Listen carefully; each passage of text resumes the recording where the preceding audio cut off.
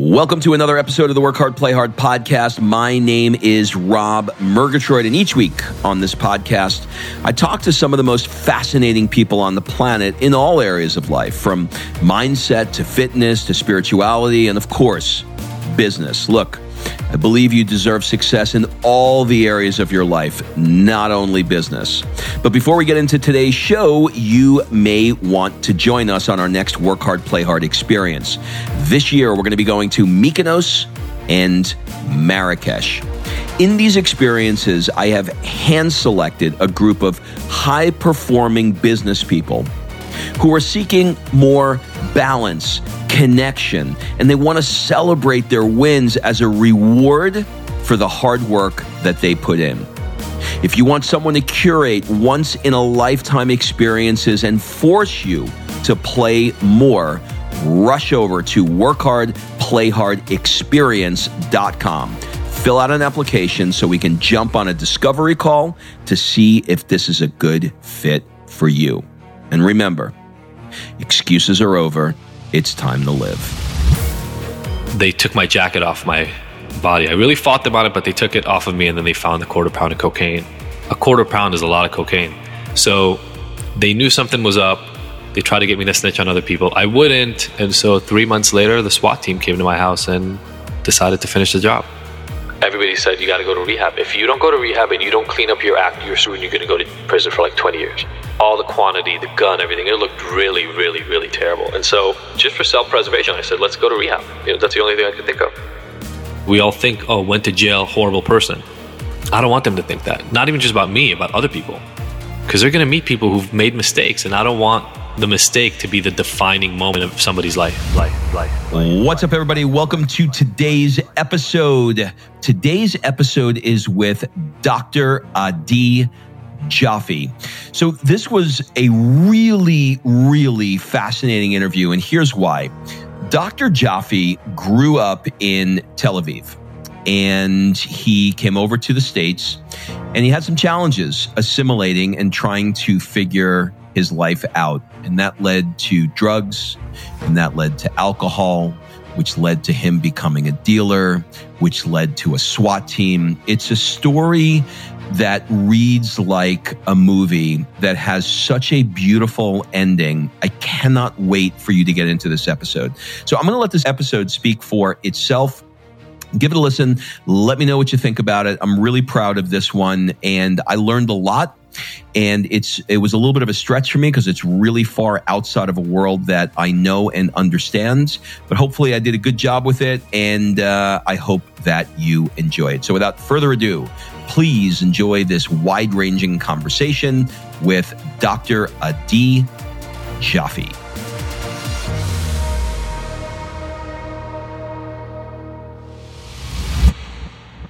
Adi, welcome to the show.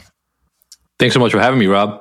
So I think a great starting off point would be to talk about growing up in Israel. I was recently in Israel. I'm not Jewish, but I've always wanted to go to Israel, and I freaking loved it. So it's an amazing country, huh? Amazing. I went to Tel Aviv, and I guess the first question is, what's the major difference for you between living in either place, in general?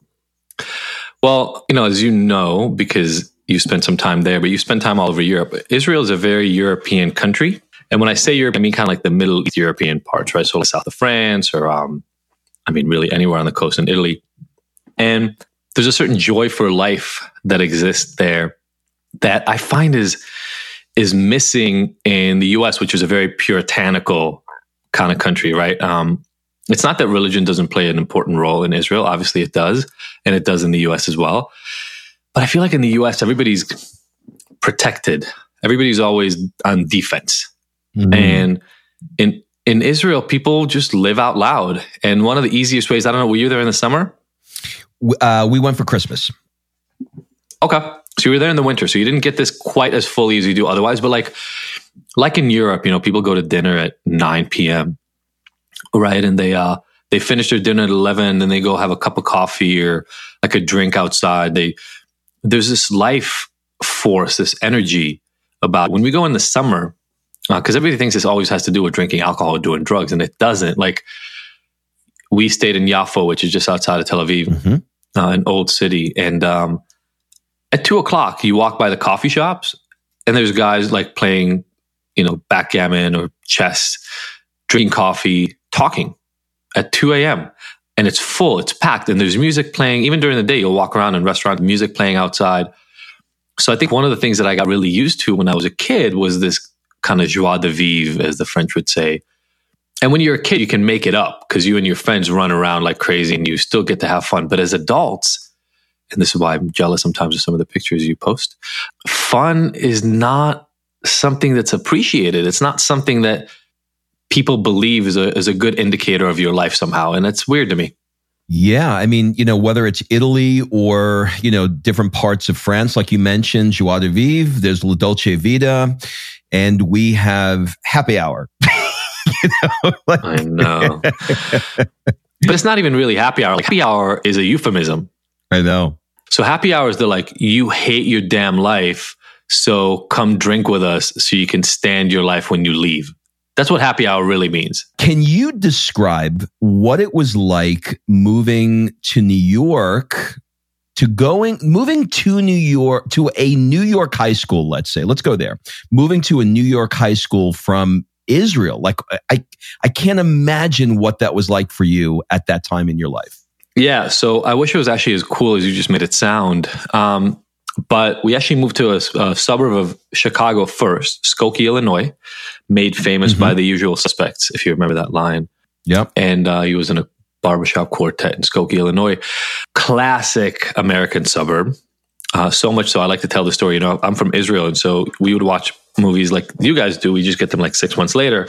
And so I'd watch the Nightmare on Elm Street series, and we moved to Skokie, Illinois, across from this junior high, huge open field, and right next to us is Elm Street. And oh my God, I was so naive about America and what it meant.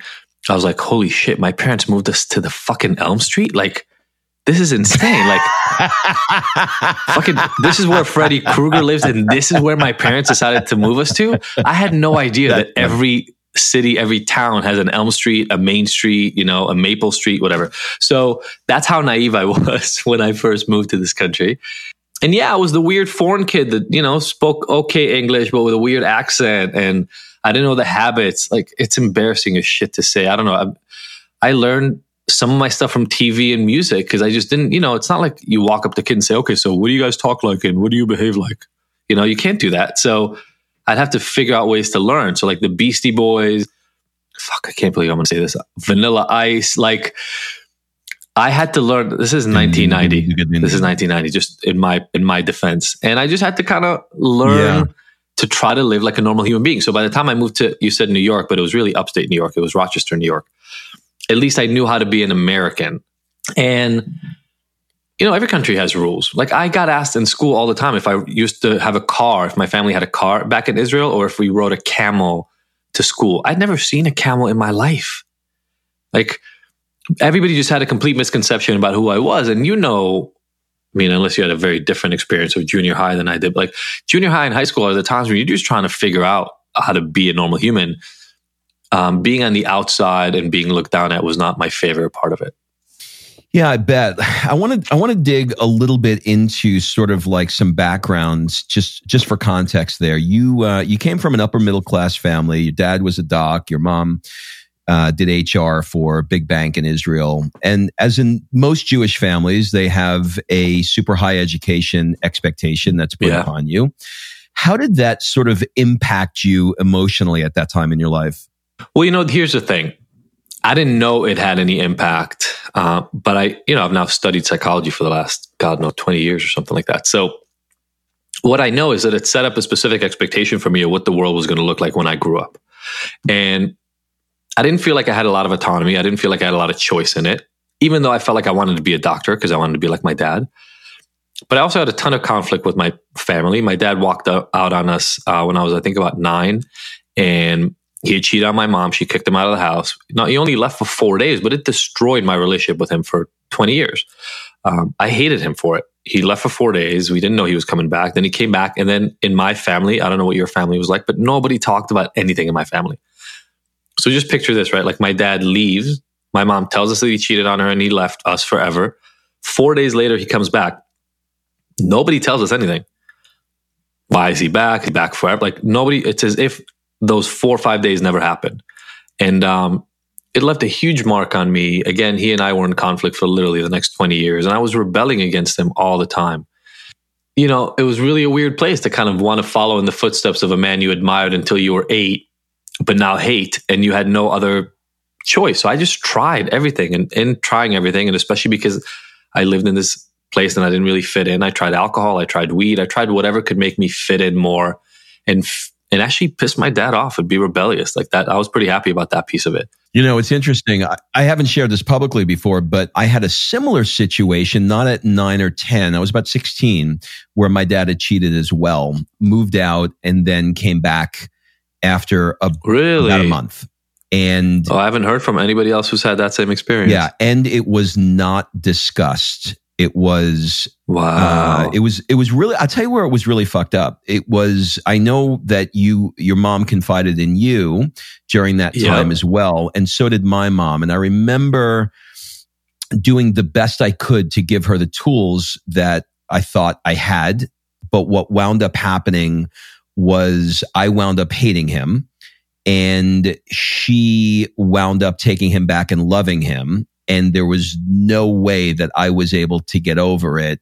And, you know, in retrospect, if she had to do it again, she probably wouldn't have shared it with me. So I hadn't even thought about that until we started discussing it.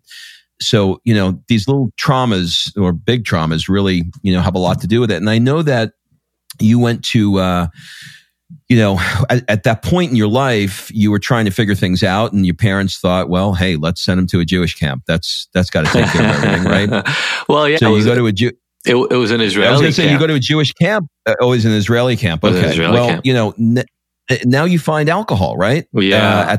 At that camp. Yeah. And these were... Can you kind of describe what that was like for you? 100%. I mean, and here's the thing. I felt more at place with those people than I had with anybody else because they spoke my language, they knew my habits, all that stuff. So it felt more natural. But I got to point out, I was a pretty anxious kid. Like, it was better than other places, but I was still really, really anxious. And there were these cute girls that I liked, and I'm much better at it now. But like at 14, 15, I was not good with that. That was really confusing and anxiety provoking for me.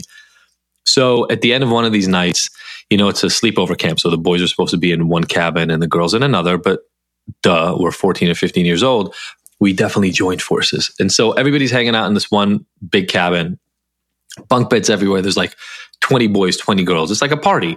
People brought some music. This is before the day of Bluetooth speakers. So you can imagine what that looked like. And as we're sitting around, somebody pulls out a handle of vodka. Now, I'd seen alcohol before. I'm Jewish. And so it came out during ceremonies and dinners. And I'd seen my parents drink. It's not like I didn't know what it was, but I'd never really drank before. I might have had a sip of something and didn't really like it earlier. Never drank. And it starts passing around. My memory was literally like a handle, like one of those gallon-sized handles. And it gets to me and it's heavy and it's in this glass container and I know I'm supposed to drink it, and there's zero probability that I'm going to be the one kid to say, "Oh no, I'm okay, thank you. I don't need to drink." Like, no chance. I'm not going to embarrass myself. So I go to have a drink, and I could not have expected the burning that this shit created in my throat. Like, I mean, it feels like you're drinking gasoline, and it goes down. And to look brave, I took a couple of other swigs, and I'm like trying to just keep it down and not throw up. And I pass it around, and then I gradually, like 5 minutes, 10 minutes, get that warm feeling that you get. And then I'm buzzed. And I got to tell you, it was pretty clear to me that I like being buzzed. I didn't think about other people for the first time in my life, it seemed like. I could talk to people and not care about what they thought about what I said, which was amazing. And the most important thing is I could talk to girls and just feel like I was being myself and not be ashamed and embarrassed. And, you know, I got to fool around with one of the girls that night. So it really felt like on all fronts, this thing was a success. And I came home, and now the kids, those other Israeli kids, they knew that I drank because I drank at the party. So I got invited to parties where they had already been drinking for months and maybe a couple of years before. I just never got invited to those parties before. And now I started drinking every weekend. All right. Now that leads into stronger and stronger drugs, right? We go from alcohol, which I'm assuming is a drug, right? Yeah. It leads to stronger and stronger drugs. First, it was ecstasy, and then ultimately it wound up to one of the big ones, meth. Yeah. I've personally never done a drug in my life. It was 30 before I had my first sip of alcohol. My dad was an alcoholic, and it terrified me. So I had the opposite. Yeah. Where I didn't want to touch it. But can you take me back to the first moment, if you can remember, that you tried meth? Where were you? What did it feel like? Can you kind of like walk me through that? Because the reason why I'm asking that question is it's so far from my reality. It terrified me so much that it's almost like, you telling me the story of what it was like to levitate. Like I can't even imagine. Well, we should talk about that like too. To be. So I love the question, and thank you so much for being so honest with the experience you had, because I think the key is we all have different experiences, and they're all normalized in our brains. And so you saw what happened with your dad, and especially all those experiences you talked about earlier. And so you stayed as far away from everything that reminded you of your dad. So did I. My dad was essentially sober, not because he had ever had a problem, by the way. He just did not drink. He drank a couple of times in the army and hated it. So he stopped, never touched weed. He was like straight edge. And so I also went the other way. It's just my other way was different than your other way. Meth came after I had pretty much a similar experience that I did with alcohol, with cannabis, with weed. And so I started smoking weed. And then while I was drinking and smoking weed pretty regularly, by the time college came, I was like a daily user of both. And all the people around me were as well. I had a huge breakup. Like that first relationship, the one you thought you were going to marry and all that. Like when that one broke up, it destroyed me because I was already thinking I was a guy that no girl was ever going to spend the rest of her life with in love. And so now it was proof, right? Like, oh great, my girlfriend cheats on me. I'm a freshman in college. She hooks up with a senior. It's like the most cliched movie you could ever create in your life. And I was living it. And so it was proof. And I said, you know what? Even the weed and the alcohol were not taking care of things. So that's when coke came in. That's when ecstasy came in. That's when acid came in. I just tried to do anything I could to not feel my feelings, if that makes sense. Meth, weirdly, came differently. Meth came because I was living out here in LA. So I'd moved from upstate New York to go to UCLA. And I was already in the state of mind where I would try anything. I didn't care. I tried all the stuff that I knew how to try and really, really fell in love with ecstasy. My girlfriend and I were doing ecstasy a lot, and ecstasy is expensive. It's like $20 to $25 per pill. And by the time you're doing it a lot, you're doing 2, 3, 4 pills a weekend. School was expensive. My parents were paying for school, but that's it. I didn't have $100 a week on drugs. Like that wasn't a thing I had. I'm going to make a Jew joke. I'm sorry. I apologize ahead of time, but I'm Jewish. I'm entrepreneurial. So I realized that if I buy in bulk, I could get a discount. Not literally, that's how it went in my head. I was like, okay. Well, this is interesting because what you did was you just sort of like use that. I grew up in New York, so I was surrounded by that sort of like, New York Jewish mentality. Yeah. So I could absolutely see how you would make a decision like that. Yeah, just got to be scrappy. I'm like, I like ecstasy. My girlfriend likes ecstasy. We have good sex when we're on it. My friends like it. I want to do more of it, but I don't have money. Oh, this dealer will give me a break of $5 per pill. By the way, this is not a tutorial on how to become a drug dealer because I always feel bad. Like when I talk about this part, I don't ever want somebody to go, oh shit, I now know how to become a drug dealer. So I had to borrow $750 to buy 50 pills. I borrowed them from a friend and I was like, I'll pay you back next week. And I bought those 50 pills. And now I was making money on every pill I sold. So the first time I did it, I saved a very small amount of money, because my girlfriend and I used most of the profit. The next time I made a little bit more money. And the time after that, I made enough money to not need my friend's loan anymore. And I was entrepreneurial. Like I had my own business. It was just drug dealing, but it's still a wholesale business. That's all it is. I was like in retail, direct to consumer. And business blew up. Like this is a thing, being a drug dealer is a seller's market. If you have drugs and they're not terrible and killing people, you will have a lot of customers. So I would say within 2 months of playing this, I had friends of friends asking me to buy. I was buying hundreds of pills now instead of 50. Like literally within 6 months, I was probably buying 300 pills at a time instead of 50 at a time. And I had money for the first time. I had all the drugs I wanted. And all of a sudden I had a lot of new friends, and nobody can see me right now, but I'm putting that in air quotes, right? When you have money and you have drugs around you, people come out and really like you. It's very bizarre. So I lived that life. And then one day somebody asked me if I could get them meth. I'd never even heard about it before. And I'd made all this money from this. I didn't want to reject my customer. And so I looked into it. Another friend got us some. And that was the first time I tried it myself. And I got to say, we went out to a club that night and I was very unimpressed. God, I'm getting really graphic on this. Okay, whatever. I've never told a lot of these stories personally before, but this will be fun. I did meth. We went out to a club. I didn't really feel anything. But then we came home. The club closes in LA at 2:00. So we come back home. And I was sleeping on the couch in my friend's dorm. Remember, I'm like 21 years old. I don't care about anything. So sleeping on the couch, but I can't sleep all night. But it's worse because meth will make you horny and not able to sleep all night. So I spent literally the whole night on the couch, like wishing I could have sex with nobody who's awake. And apparently that started a love affair for me with a drug because within couple of weeks, I did it again. I started using it to stay up to study constantly at school. The thing about meth is once you start using it, it's hard to stop using it because it keeps you up, but then it makes you crash after. So I'd keep using it. And I was a daily user of meth probably within 6 months of the first time I tried it. Okay. So the first time you try it, you don't feel much of an effect, makes you horny. And you're like, well, I like feeling horny. So I'm going to get some more and I'm going to do it again. Now, I'm going to sort of accelerate this out a little further. When I see people, like I'm sure you've heard of or seen the book, Faces of Meth. Have you ever seen that? Yes. Okay. So when I see the Faces of Meth book, and for those that don't know what I'm talking about, it's basically a photographic journal of people who've been on meth, and it's what they look like before and what they look like after.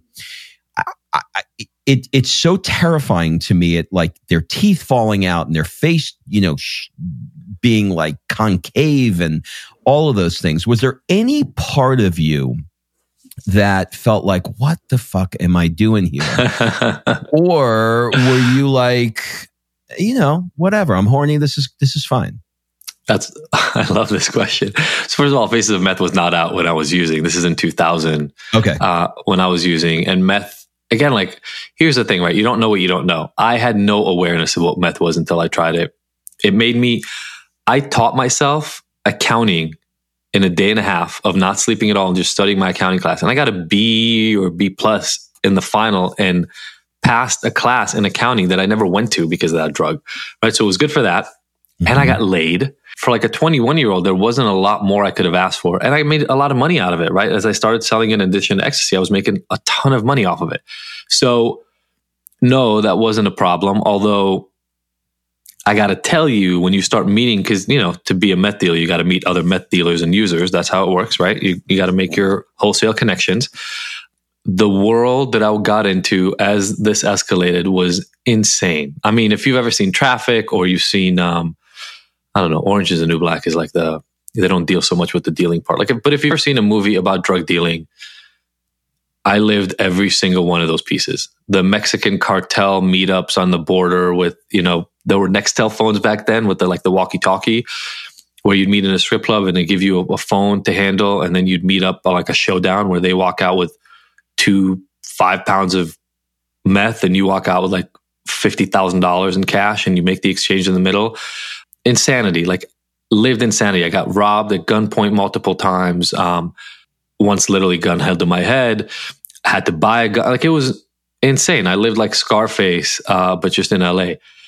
That was the part that made me start realizing, oh shit, this is not good. My dad's a doctor. My mom's a human resource manager in a bank. How the fuck did I end up in this place? This is not where I was supposed to end up. Well, this is interesting because, you're not, when I think of drug dealers, I grew up in Queens in New York. And when I think of drug dealers, it's not like a Jewish kid from Tel Aviv. That is not. There's a lot of us though, but yeah. Okay, maybe so, but it's definitely not the image that I have. I know that you're rolling around in your Lincoln Navigator, you're selling drugs, you're addicted to drugs, you're listening to hip hop. I mean, like when you think about that, can you remember in great detail now that you're sober, or that period of your life, or is it like a blur to you? So two things. First of all, I'm not sober. I haven't used meth since 2001, but I'm not sober, which is part of my whole different approach to look at me, to addiction. Look at me being judgy. Okay, got it. We can talk about that in a second. I just want to clarify because a lot of people make that mistake, and I'm not. And I consider myself an ex-addict, not an addict.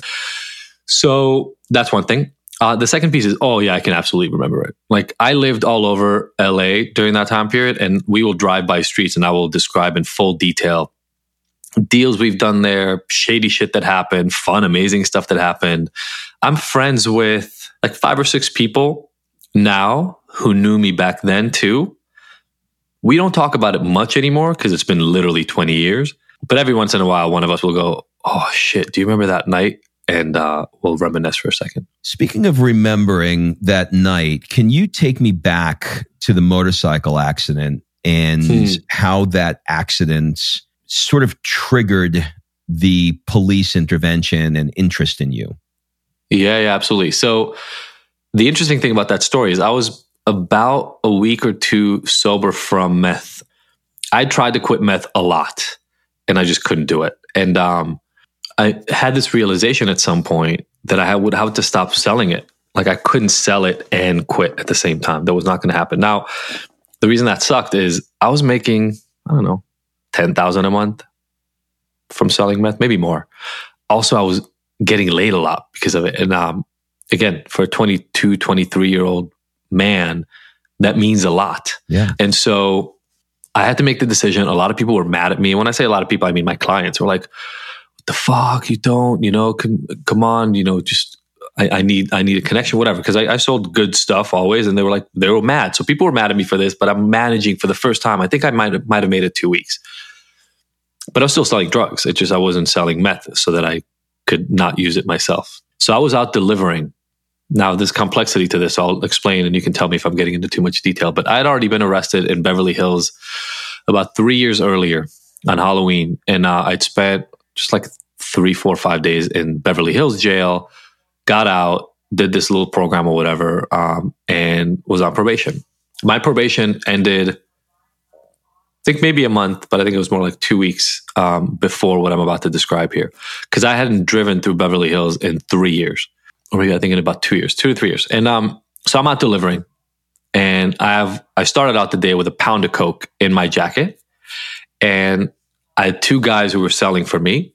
And so I had to go drop off. I don't know why I had to go drop off. They could have picked it up. But I went and dropped off essentially like a half a pound with one and I think about a quarter pound with another. So I'm still left with a quarter pound of cocaine in the lining of my jacket as I'm riding my motorcycle. And I'm going on Olympic. For anybody who's in LA, you'll recognize the streets. I'm going on Olympic towards like Westwood, which is where I was living.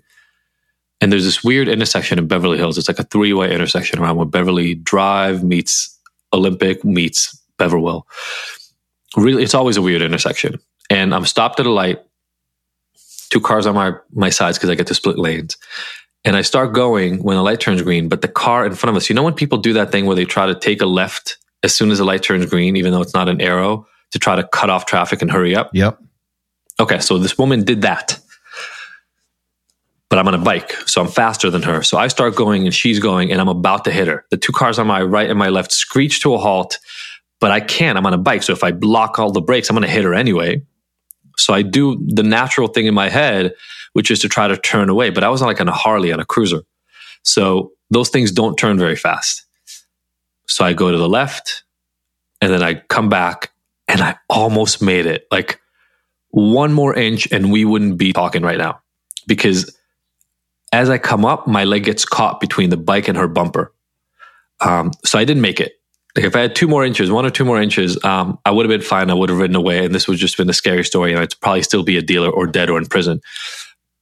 But I caught her bumper and my leg cracked. And when I say cracked, I mean, I didn't even feel it break. It was so fast and it was so impactful. it literally just like got jammed between this heavy bike and her BMW. And so I looked down, though. I knew something happened, and I looked down and my shoe is gone. I'm like, what the fuck happened to my shoe? And then I noticed that my leg is just dangling. Like it's from the middle of my shin, it's just dangling. And I'm like, oh, fuck. Something happened. I have no idea. I still have no pain, but I knew something happened. I'm like, I have to stop this bike. And then it dawns on me that my leg is broken. Still no pain, but leg is broken. I'm still riding the bike. I never fell off the bike.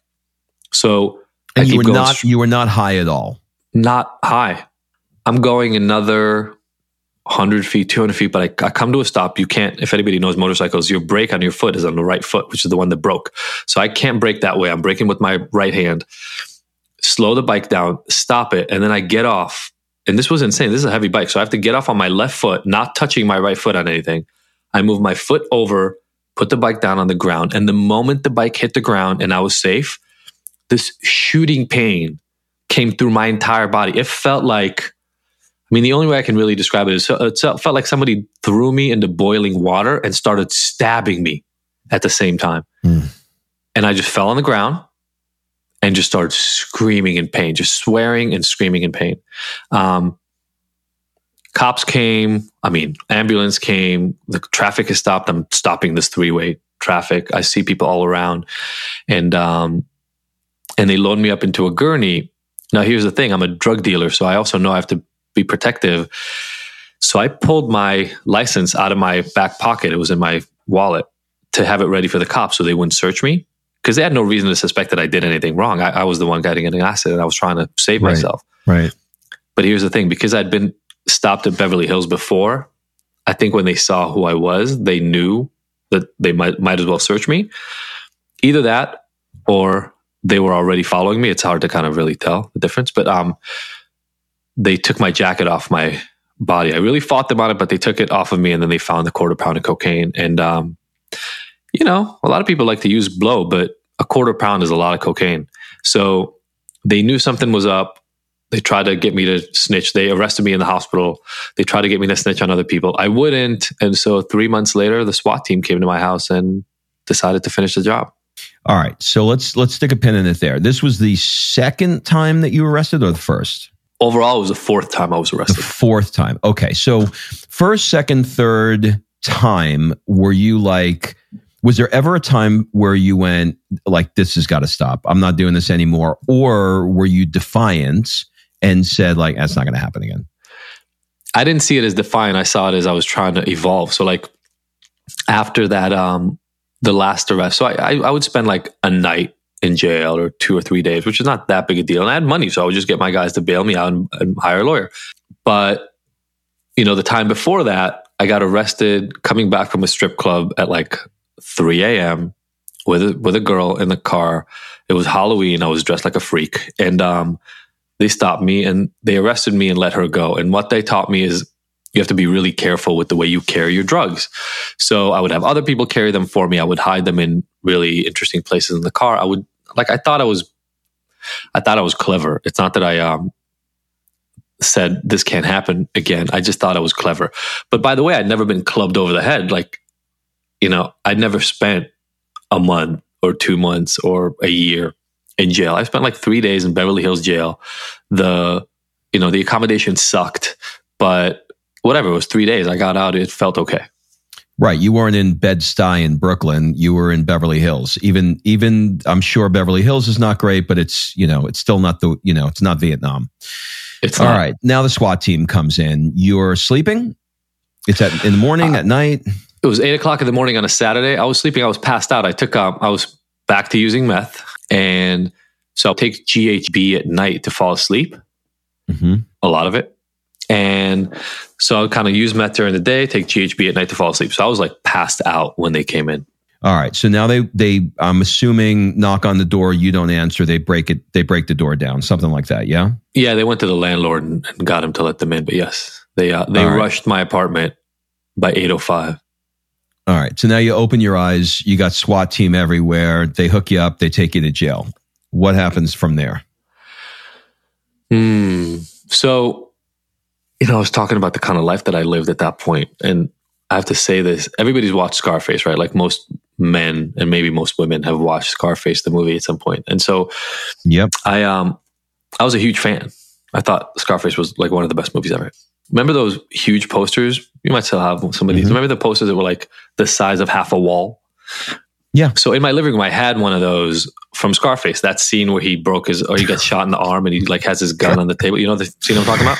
Yeah, I just have this picture in my mind of the cop looking at that picture while he's hooking you up. But go ahead. Just wait. It gets insane. So they come arrest me in my bedroom, which was one room over. And I had a gun by the bed, which almost got me shot. So thank God they didn't shoot me right there. But my leg is broken still, right? It's 3 months. I'm still in a wheelchair when this is going on. I just got my crutches. So 4 cops dressed in all black SWAT gear have to carry me out into the couch in the living room. And then they place me on this couch. Now I can't see this, right? Because I'm on the couch. But I can't get this image out of my head of this kid drug dealer with a broken leg sitting on a couch while cops are rummaging through his house with a Scarface poster behind him of a guy who got shot dealing drugs and is about to die, but he doesn't know it, right? It was the ultimate fuck you to what I was doing. And it really felt at this point like, I don't believe in God per se, but like something was sending me a signal to say, yo, you have to stop. I couldn't walk. I'd been arrested in a bad way this time. So most of the people that I was dealing with didn't want to deal with me anymore because they didn't know if the cops were across the street watching me the whole time, you know? And now I can't walk and I'm about to go to jail.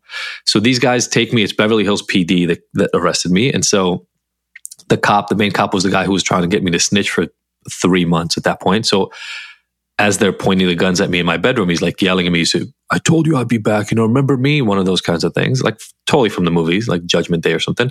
And, And they take me out to jail and they take away my crutches because those could be weapons. And as I leave, I see like the hazmat suits are coming in and they're doing a full search. Like they're searching in the air conditioning vents. They're searching everywhere. And I had a feeling I was fucked this time. Yeah. But I was in jail for a few hours in Beverly Hills when it really dawned on me that like, oh shit, like this is the real deal. They'd found... I had a lock safe. I had all these things. They were now asking for the combo for where the key is. And I wasn't really smart at this. So like my ID was with all my stuff. It was insane. But they found thousands of ecstasy pills, ounces of meth, ounces of cocaine, LSD, like things to make MDMA. It was bad. And now they had all my money and they had everything. And so it's, it was the ultimate stop sign, stoplight, cliff to kind of say to me, yo, you don't have a lot of choice right now, right? Like you can either screw up the entire rest of your life or you got to figure something else out. All right. So now you're in jail, obviously awaiting some form of trial, plea deal, and then you get sentenced. What period of time was it from the time that you were in jail to the time that you went back and served time? Yeah. So they put me in jail first. Now, again, gun, all these drugs, manufacturing charges. They put me in jail and a broken leg in this kind of like hospital setting. And my bail is set at $750,000. And my parents were trying to raise the money to, get me out. And I told them, don't even think about it. Let me sit here. Let me figure this out. I'm going to go see the judge in a few days or whatever. Let's just sit on this for a minute. And so they did. And I spent about a week first in jail. So the first thing was a week. And during that week, it was, I'm not going to get into detail here, but it was disgusting. It was like a hospital wing of a bunch of guys who either broke their legs, got shot, whatever, and were in the hospital and jail at the same time. Went in front of the judge. Mm-hmm. Thankfully, he lowered my bail quite a bit to like $50,000 from $750,000. My parents came up with the $5,000 and now I was out. But I was like, not everybody knew what was going on. Before they just thought I was a loser. Now they knew what was going on. So what happened was, everybody said, you got to go to rehab. If you don't go to rehab and you don't clean up your act, you're screwed and you're going to go to prison for like 20 years.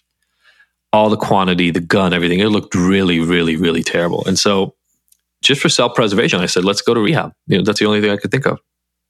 This is what's interesting to me. I'm sort of placing myself in your shoes and simultaneously placing myself in the judge's shoes because maybe I'm wrong here. You can correct me because I'm definitely don't know anything about this world, but do most drug dealers use or not?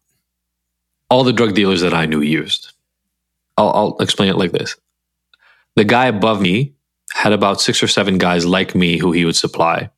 These guys got like, again, this is like traffic movie kind of stuff, right? Like they got Colombian cocaine wrapped in those things you see on TV when they catch them. They're like duct tape wrapped.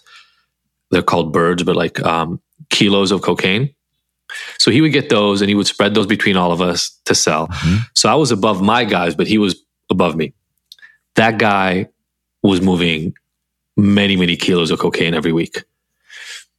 The guys above him were now like mafia and cartel. So I wasn't, those of us below those guys, we partied. We used the money to go to Vegas and get fucked up and have fun. And we always had more money and we always had more drugs. And I think the guys above us were smarter than that, but we were not. You were also pretty young. Yeah, I was 25 when I got arrested. So 20 when I started this stupid reality. All right. So now you get sentenced. How much time do they give you? Well, I had 13 felony counts when it started. I fought the case. I ended up getting sober. I relapsed in rehab in the middle and had to find another rehab. But I cleaned up. So by the time I got sentenced, I was down to 9 felonies. We got the gun charge dropped, which is very important. And I'd been clean for 8 months. And the judge saw me, every single month with my family there, with the people from the sober living and the rehab. So he knew that I'd been doing better. The DA was willing to give me down to 3 years. That's the lowest he was willing to do. And so we kind of we had this open plea thing with the judge. And I was lucky. He gave me 1 year. All right. So now you serve 1 year, and I'm assuming it's in federal jail, yeah? No. This was down in LA County Jail. Fortunately, there was nothing federal about my case. There was no transportation across state lines. Everything happened in California. Because if it was federal, it would have been, I'm assuming, a much longer sentence, yeah? A, it probably would have been a much longer sentence. B, the next part of the story where I got to spend 8 months of that year in like what's called a work furlough program, where you work during the day and go back to jail at night, which is a cush thing compared to being in jail all day, wouldn't have been able to happen. Okay, got it. All right. So now from there, things start to take a positive turn for you. You went on to completely change your life and get a master's degree, get a PhD. What was it that facilitated that final breaking point where you're like, fuck this shit. I am not doing this anymore? Yeah. So, it started really with that relapse in the first rehab I had. I didn't realize how important me getting this right was until I almost lost all of it in a split second when I used when I was in rehab, got caught, got kicked out of rehab. And now it was a problem in many, many different ways, not the least of which was the fact that the rehab I had spent 3 months in was not going to recommend, me for later sentencing because I just relapsed. So I kind of had to start and I had to go back to the drawing board. And what I realized is, I really have to handle this shit or I'm going to spend 20 years in prison. And so that was the first part. The second part was honestly actually being in jail. Like, there's no easy way to describe it. You've seen it in movies, but you can't, like most things in the world, you can't understand it until you've actually been part of it, And yep. Jail is that way. There's no other thing that I've ever experienced in my life that is boring, dehumanizing, and scary all at once. There's nothing to do. The lights are always on. You barely sleep. That's the boring part. It's dehumanizing because they put you where they want. They tell you what to do from the first second you're there. The bend over stuff, all that stuff you've seen, it's all true. So you feel like not a human. You feel like an animal. And then it's also scary. Like, I'm a Jewish kid. All the other white guys were like neo-Nazis, essentially. And then there's all this race stuff going on. It's freaky. I didn't go through this, but I know other people who almost got raped, but I got in some fights. Like, it is nowhere you want to spend time. And after you spend months and months and months in a place like that, when I got out, I just remember wholeheartedly saying, I will do whatever I have to do to never set foot in that place again. So I guess in some ways, jail is rehabilitative, sort of from the perspective of, I just never want to be back here again. Yeah. So, in that sense, I don't know that jail is rehabilitative. Jail is a deterrent. Yeah, jail didn't teach me anything. But here's the thing, and I think this may be really important to say, and I don't know if I've ever written an article on it, but I'm about to write a note for myself to do that. Jail is a deterrent the first time you do serious time. If you're the kind of person who had to deal with whatever you had to deal with outside, and then you got rearrested, and you've done that multiple times, jail stops being a deterrent. And the reason is simple. Look, we all get used to whatever life is. You just told me. Yeah, it's Tuesday. It becomes Tuesday, Yeah, right? and guys would talk like that on the inside. They would say, "Oh man, I was out 9 months this time," or "Oh man, I was only out for 2 months this time." Like they would just talk about their in jail time and their out of jail time, because that's the life they'd gotten used to. In that moment, it's not a deterrent anymore because you just gotten used to the thing. So for me, this first time that I did real time, where I spent 4 months in LA County Central Men's Jail. Again, I'll give 2 things that will prove to everybody why they never want to go to jail. You've never taken a dump while somebody else is showering and somebody else is brushing their teeth right in front of you in the room. That's a joy you get to experience there. And then the other thing is there's no choice, like zero choice. No choice in when you shower, no choice in when you make phone calls, no choice in when you get to eat. So you're living constantly at the whim of these, let's be honest, not exactly the nicest, most accommodating humans on the face of the earth, who are the guards. And I get it. They have a tough job, but you're stuck in the middle of it.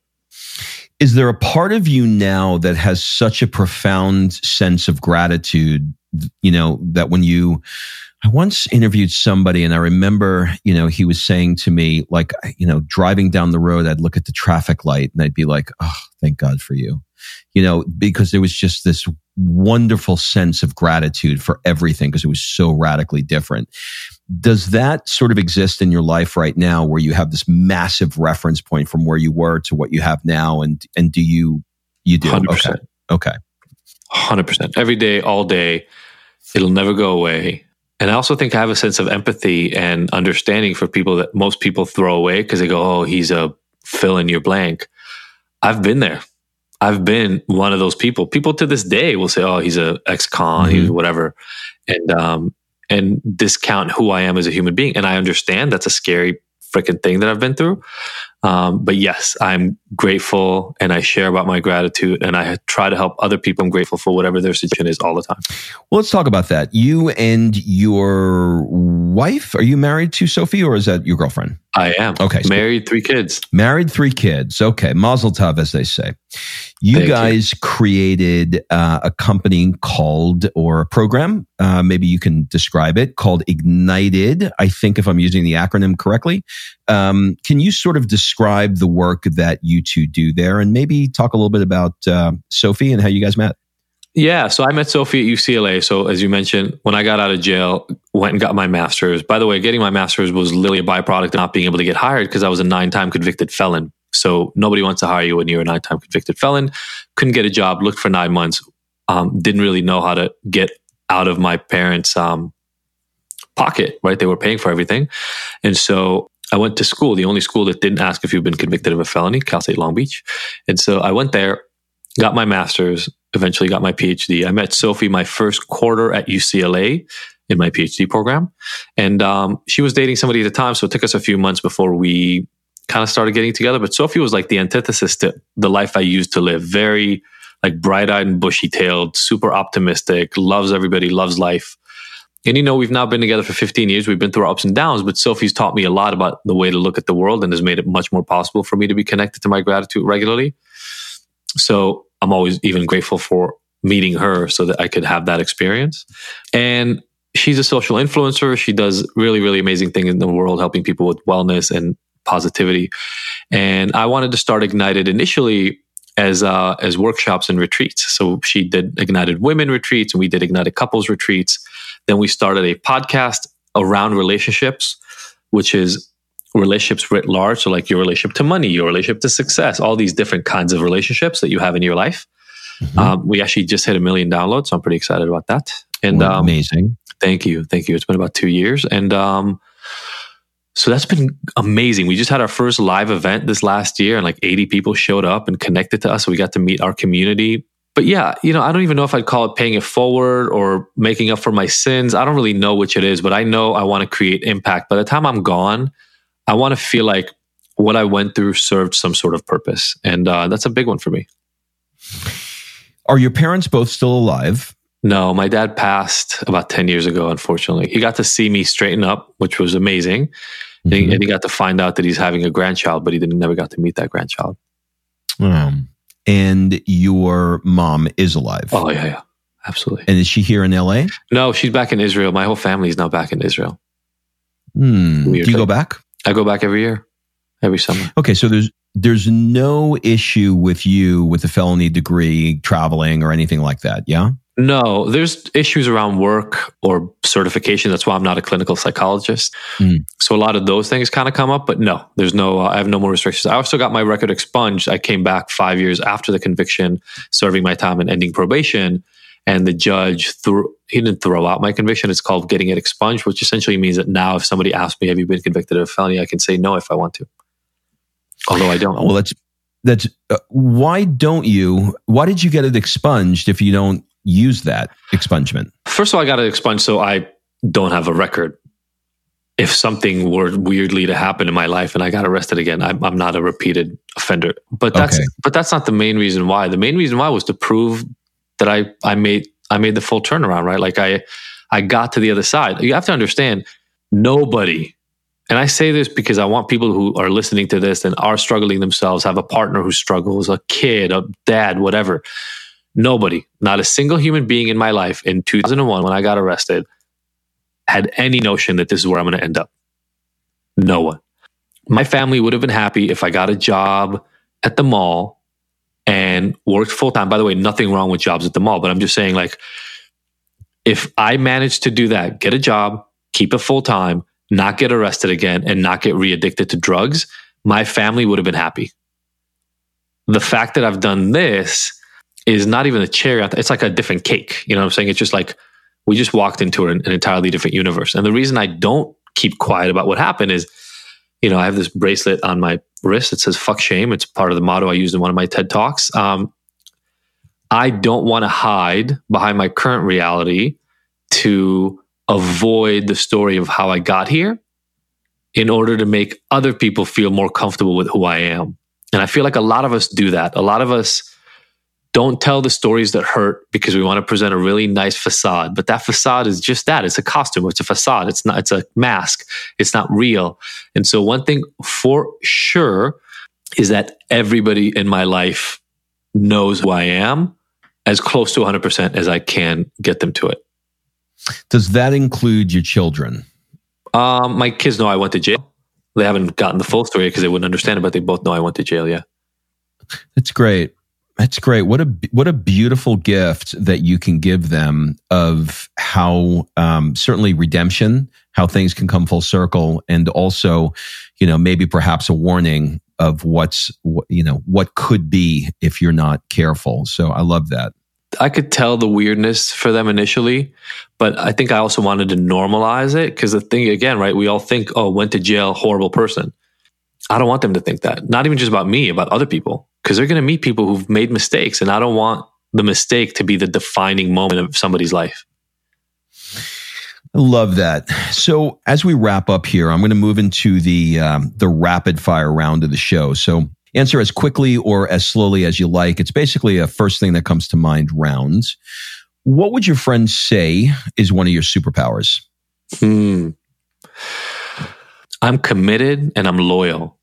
I think those would be, I guess, two. So maybe committed to the people in my life. So loyal. What's one of the things you're afraid of right now? I'm afraid of missing the mark. I'm afraid of not creating the impact that I really want to. What keeps you up at night? Honestly, man, not much.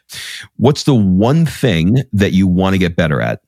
I want to get better at owning my victories and my successes. I find like I still hide a little bit. Academic in me, the kid that's like in a PhD program, I always feel like it's wrong to celebrate successes. What book have you reread the most or re-listened to? Slaughterhouse-Five by Kurt Vonnegut. I know you've given TED Talks before, but if you had to give a TED Talk on nothing that you're known for, nothing that you speak about, and it can be on anything you like or have a passion for, what would it be? Probably about music.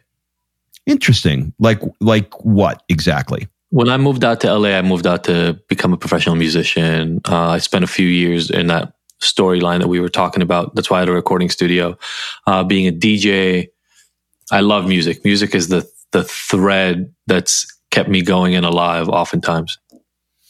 It's interesting. We share some similarities there. I was a DJ in my 40s, and I traveled around the country doing EDM festivals and things like that. So, oh, nice. Yeah, different part of my life. But well, dude, this was every bit of the conversation that I thought it was going to be. I'm super excited to get to meet you in person, get to know you. Your reputation precedes you. You are extraordinarily articulate, open, and just a really, really nice guy. So I just want to thank you for taking the time and being as willing to be as vulnerable as you were on the show in an effort to share this with everybody in the world. And before we go, do you have any final words, suggestions, or an ask for the people that are listening? I want to let people know that there's always hope. It literally doesn't matter what you've been through. It doesn't matter what's gotten you to the moment where you're listening right now. It doesn't matter how hopeless or helpless other people have told you are. There is always hope. And whether it's my book, The Abstinence Myth, or that Ignited program that Rob was talking about earlier that I do, or somebody else's work that you just really resonate with, I want you to think of it as your job to keep searching for the answer that fits you. That's it. I love that. We're going to leave it right there. D, thank you so much for taking the time. Thank you so much, Rob. All right. Thanks for listening. If you love this episode and you know someone that needs some help in either stepping up their work hard game or their play hard game, it would mean the world to me if you shared this podcast with them to help me get this movement out there. So if you like what you heard, head on over to iTunes, take 30 seconds and leave me a 5-star review, and I will be forever grateful. So until the next episode, excuses are over. It's time to live.